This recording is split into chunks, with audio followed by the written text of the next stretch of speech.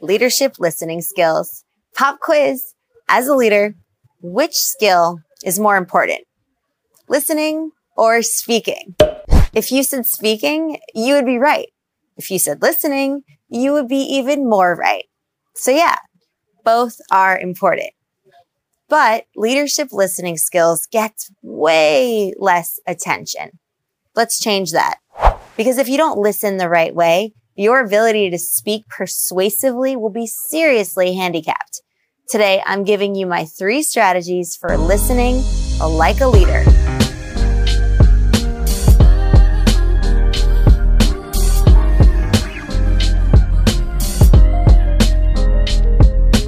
What's up, Extraordinaries? Mary Daphne here of myextraordinary.com, where we believe a richer life begins with better communication. You've probably caught wind by now that listening is just as important as speaking if you want to be an effective leader. If you're not able to listen, you're not able to communicate. And if you're not able to communicate, no one listens. And if no one listens, then you're not able to lead. Let's talk about 3 ways you can enhance your leadership listening skills to become a more effective leader. Number 1, listen passionately. Most people think that listening is easy. Just sit and look at the person who's speaking, right? The truth is that effective listening is so much more than a passive activity. If you're doing it right, listening should be even more work than speaking. This begins with proving to the speaker that you are engaged in the conversation. This is a combination of body language and strategically timed interjections. Your face should express the way what they are saying makes you feel. For example, did they say something surprising? Raise your eyebrows and say something like, wow. Did they speak in an exasperated tone? Nod knowingly and say something like, that sounds frustrating. Pay attention to the speaker's body language and their tone of voice. They'll be giving tons of clues as to how they feel about what they're saying, which you can then use to respond appropriately. You should also be taking notes on what they're saying in your head or on paper if it doesn't feel too formal. This will force you to really listen and to identify the most important aspects of what they're saying. Notes are also really good because once there's a natural pause in the conversation, you can scan them in order to make an insightful comment or pose a clarifying question. These types of comments and questions prove that you're really, truly paying attention and that you care about what the person is saying. When someone sees that you care, they are much more inclined to listen to you. They'll see that you're invested in them, which increases their trust in you. Trust and a willingness to listen are important traits you want to foster in those that you seek to lead. See, I told you listening wasn't passive. Number 2, respect dissenting opinions. When people come to you with ideas or opinions, you might not always agree, right? But that doesn't mean you should ignore them. Just the opposite.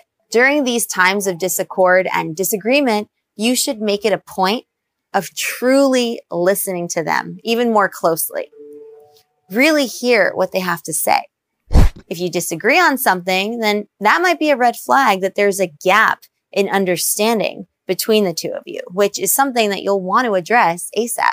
So keep asking those clarifying questions until you fully understand their point of view. Once you understand where the disconnect is, you can invest time into bridging that gap. With particularly contentious topics, it's possible that you won't reach a point of agreement, and that's okay. As long as you've proved to them that you can clearly see things from their perspective, you've gone a very long way in resolving the matter. And they'll appreciate your interest in their point of view, even if you don't agree. And that will ensure that they continue to hear you out on unrelated topics in the future. In other words, by taking the time to get you on the same page, you've reinforced your ability to serve their best interests, which will foster trust and respect. 3, listen for needs. As I mentioned in a previous lesson on positively influencing people, being a leader is different than being a boss.